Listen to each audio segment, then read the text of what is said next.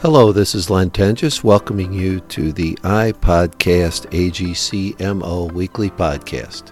In each episode, we'll feature information about a contractor, specialty contractor, supplier, contracting agency, owner, or legislative or regulatory issue pertinent to the construction industry in Missouri. We'll feature industry professionals and other construction industry representatives to help our listeners stay up to date with current and future trends in construction. So here we go. Welcome back to iPodcast AGCMO. Our guest today is on the line all the way from that land we all love, Washington, D.C. Today we have with us Jimmy Christensen. And Jimmy is the Vice President of Government Relations for AGC of America. Jimmy, thanks for hopping on the phone with us today. Len, thanks for having me. I saw an article recently in one of our sister chapters magazines about the roles that their congressional delegation and their senators play in Washington, D.C. And I thought, that's probably something that may be of interest to our folks here in Missouri. So I know that we have a couple of folks in the House that are well seated and, a couple of folks in the Senate that we should probably talk about also. So maybe we'll start with the 6th Congressional District with Representative Sam Graves. He's been there since 2001, and I think he's probably doing some pretty good things for our industry. So maybe I'll let you talk about Representative Graves for a minute or two. Now, Chairman Graves of the House Transportation and Infrastructure Committee has obviously, as you said, been around for quite some time, and he is someone that we have long relied on for helping the construction industry, especially on the transportation side.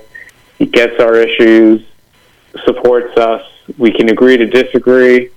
While he didn't vote for the Infrastructure Investment and Jobs Act, the bipartisan infrastructure law, he does acknowledge that the law of the land, and it's his job to make sure it's implemented correctly. And we've enjoyed working with him even the last couple of months as chairman to make sure that it is in fact implemented correctly, and the requirements and the ways that this administration is looking to add all sorts of new mandates and so forth, or how discretionary grants are doled out, are with some actual thought behind them.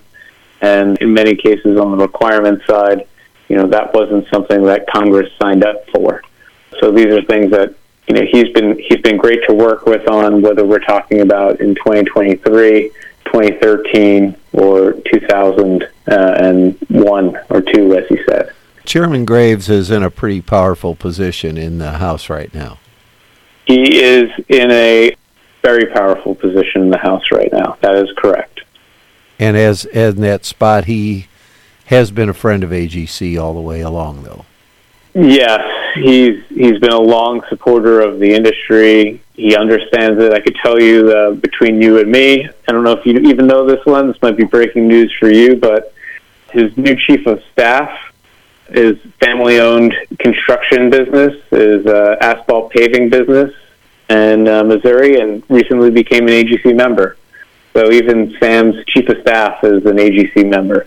That's a good connection, and he certainly has been always open to listen to us and listen to our concerns whenever we've met with him. So that's good that we have a good two-way relationship there from the state of Missouri. I'm sure there's a lot of other states that would love to have that chairmanship. You better believe it. Let's jump over to the other end of the state to Jason Smith from the 8th District. He's been there since 2013, and I think he's in a pretty good spot also, isn't he? Yes. So he is chairman of the House Ways and Means Committee now. This is the tax writing committee in the House. It is considered usually, if not the most powerful committee in the top 2 or 3.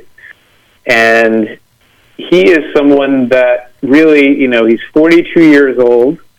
He wasn't necessarily everyone's top pick, or at least favorite pick, in the sense of someone whose turn it was to become chair of this powerful House committee.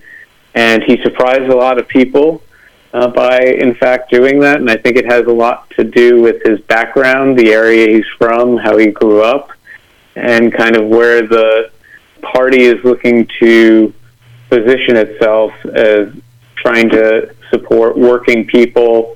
And we could talk about this a little bit more, but not necessarily being as friendly to the corporate, not saying business interests, but to the bigger corporate interests, as some of his predecessors may have been. Kind of a surprise to people that he ended up with this position.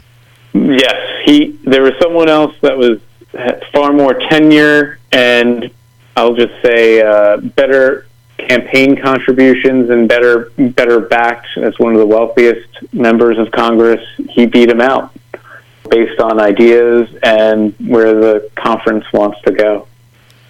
So here again, there are a lot of other states that would love to have that chair.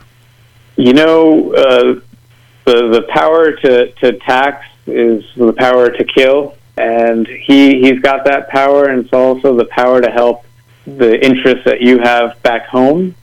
And I could tell you, I can't look at many other recent Ways and Means Committee chairmen who have introduced legislation to help with user fees for the Highway Trust Fund, for example. And he did that in a previous Congress with alternative fuel vehicles and saying that EVs should pay their fair share and have a user fee. So that's the type of guy that I think is going to be great, not only for Missouri, but it will be great for our national infrastructure programs ahead.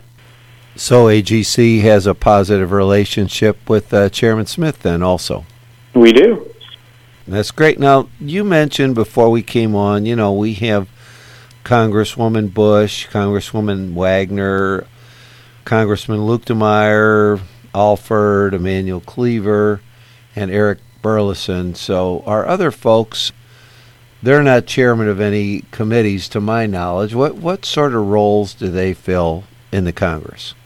So, not everyone is necessarily in a position to help the construction industry, but they have the same vote count as any other member of Congress, and that's one. And so these members are, while they may not be on a committee or chair a committee particularly of importance to our industry, they're folks that we continue to look at and getting involved for various issues where we agree and where they're interested in helping our various issues, because, just because you might be on the Financial Services Committee doesn't mean that 90% of what you introduce or your votes is going to be just on financial services. So, it takes 218 votes to pass something in Congress, and when it comes to our issues, every vote matters. And those are folks that, the transportation issues, construction issues, building your schools. These are bread and butter issues that they still need to be listening to us and our members back home to make sure that they can continue working out here with me. What sort of things are going on in the Financial Services Committee? You mentioned that, and I really am ignorant myself about what that particular committee does.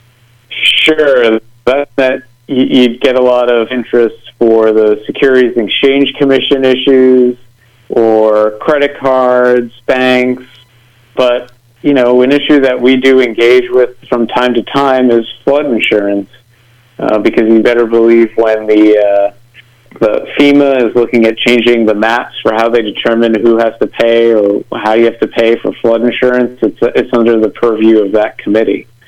So that's one of the few things where we do engage with them. And I do know in Missouri you do have a pretty big river that runs on at least one side, the Mississippi. So being aware of where your flood zones are and how you can get insurance through the government for that is a big deal for development.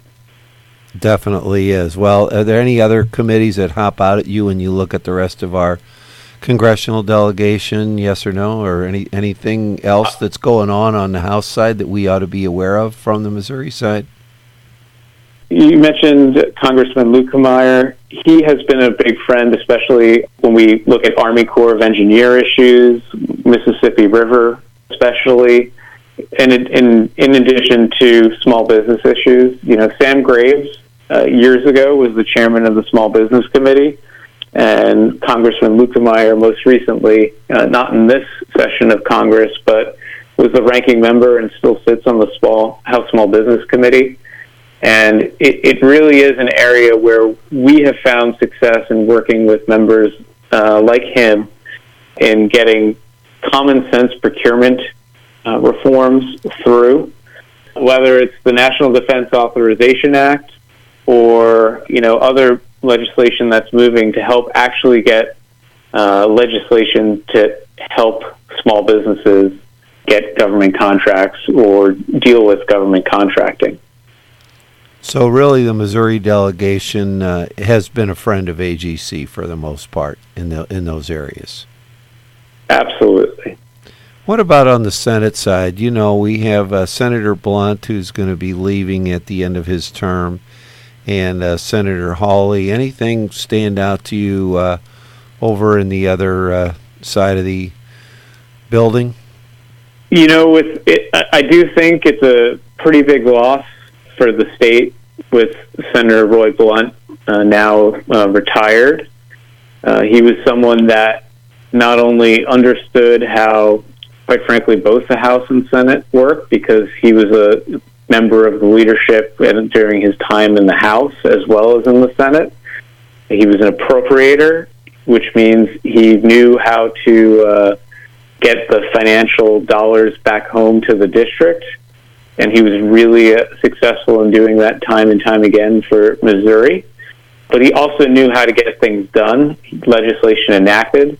He was a whip in the House, so he counted votes. He was very good at doing that and did the same in ways for Mitch McConnell in the Senate.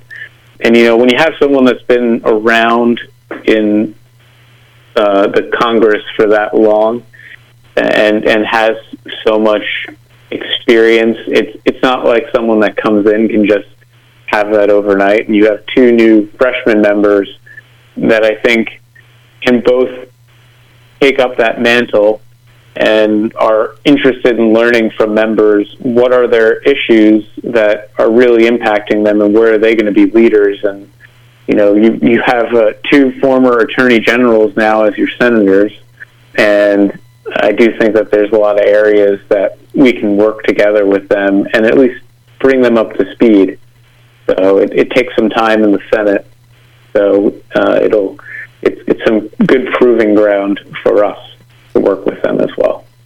Well, appreciate that, Jimmy. Could you just give us a little brief overview of maybe the top one or two issues that AGC of America is tracking right now in the House and the Senate? I know it's always something going on. There's a surprise every day, and just curious if you could share. The timing from the recording of this till it's published will be a week or two, but I know this is not going to be resolved in a week or two. What sort of things you see on the horizon? You're right. No, nothing's going to be resolved in the next week on Capitol Hill with any of the some of the bigger issues that we're dealing with. So I'll talk about two, and I don't think they'll be surprising to any of your members. But number one is obviously workforce development. How do we continue to reverse the higher education bias, where only $1 out of $5 that Washington, D.C. spends on any sort of education programming goes towards career and technical education? I think that this is somewhere where both Republicans and Democrats have heard overwhelmingly from every side of their districts or states that is necessary. We're not the only industry facing workforce shortages. So I do believe and see opportunities here. One of the perennial bills that I think we get closer each Congress to, which is not going to necessarily solve our workforce development issues, but is a step in the right direction, is just allowing for the eligibility of Pell Grants. These are the free grants given to students to be used on career and technical education, specifically short-term training programs they're not currently eligible to be used for those that many in the construction industry do take advantage of. So the opportunity to do that could help, whittle away at that higher education bias, as opposed to the vast majority going to 4-year college. Could be a helpful piece there, helpful piece to help bring some more folks who may not be able to have the financial wherewithal into our industry. That's correct. And the other side, permitting reform. The last Congress, a lot of people might not like or understand even the Inflation Reduction Act, because it included a whole host of new tax credits that aren't necessarily fully paid for. But it does include a host of new tax credits that for green, clean energy construction projects. But the biggest issue with a lot of those projects is nothing new that anyone listening in would be surprised about, and that's just how dang long it takes to get permits for anything from the federal government. So when you're trying to actually build new energy infrastructure, whether it's clean or oil and gas, traditional energy, whatever you're looking at, it's really hard to get the permits from the federal government, and takes so long that it really delays any sort of development necessary. And given the needs that we have in this country to take an all-of-energy approach and really push for just solving our energy woes, we need to be able to build more transmission wires if you're going to have solar farms, more wind farms, so that energy that's generated you can get from place to place. That's the number one hurdle to getting those projects built. And there is interest on both Republican and Democratic sides in addressing some of those needs through permitting reform. I am now hearing for the first time in my career a few Democrats saying that they're willing to open the National Environmental Policy Act that was enacted in 1970 to help address this. I mean, that's a huge acknowledgement that this is too important to necessarily let things keep going the way they've been going.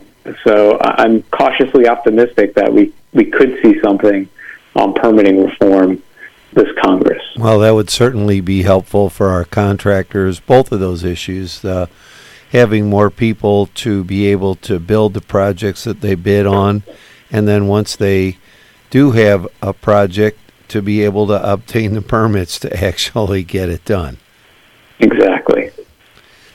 Jimmy, I appreciate your time today. I appreciate all the work that you and AGC of America and your whole team does in Washington, D.C. I know we could probably talk about all the other issues you're following for the rest of the afternoon, but we want to keep people awake and want to make sure that they understand the big issues that we're dealing with. And as always, they can either visit the AGC of Missouri website or go to AGC of America's website and bore down into all these issues. I know that you have position papers available on all of these topics for the members to understand where AGC of America stands and what they're doing to help the industry. That's right. And if anyone needs me, Len, as we talked about before we hopped on, AGC never closes, and I'm always available via email at jimmy.christensen.agc.org at any time, and happy to take any questions or concerns and see what we could do for any member anywhere. Thanks again, Jimmy. Have a great day. You too. Thanks, Len. Thanks again for listening. It's easy to subscribe to iPodcast AGCMO on almost any podcast platform that you use. We hope you do subscribe and continue to listen as we move forward with this important project for the construction industry. To access our prior podcasts, visit www.agcmo.org, not only for podcasts, but for additional information about AGC of Missouri.